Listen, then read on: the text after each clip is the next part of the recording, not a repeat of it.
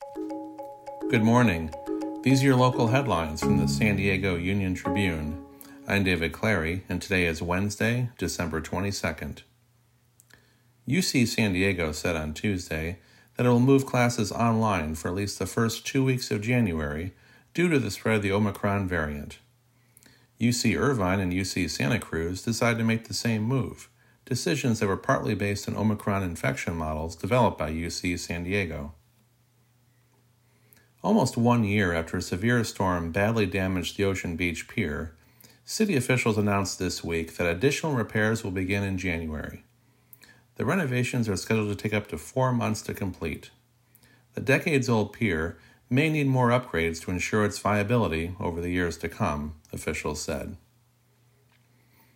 In a first for San Diego International Airport, Lufthansa plans to launch a nonstop flight to Munich after having suspended service to Frankfurt following the start of the pandemic.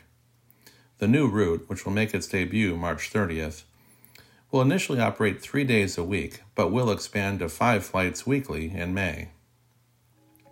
You can find more news online at SanDiegoUnionTribune.com. And for more of the biggest stories of the day, listen to our podcast, the San Diego News Fix. Thanks for listening.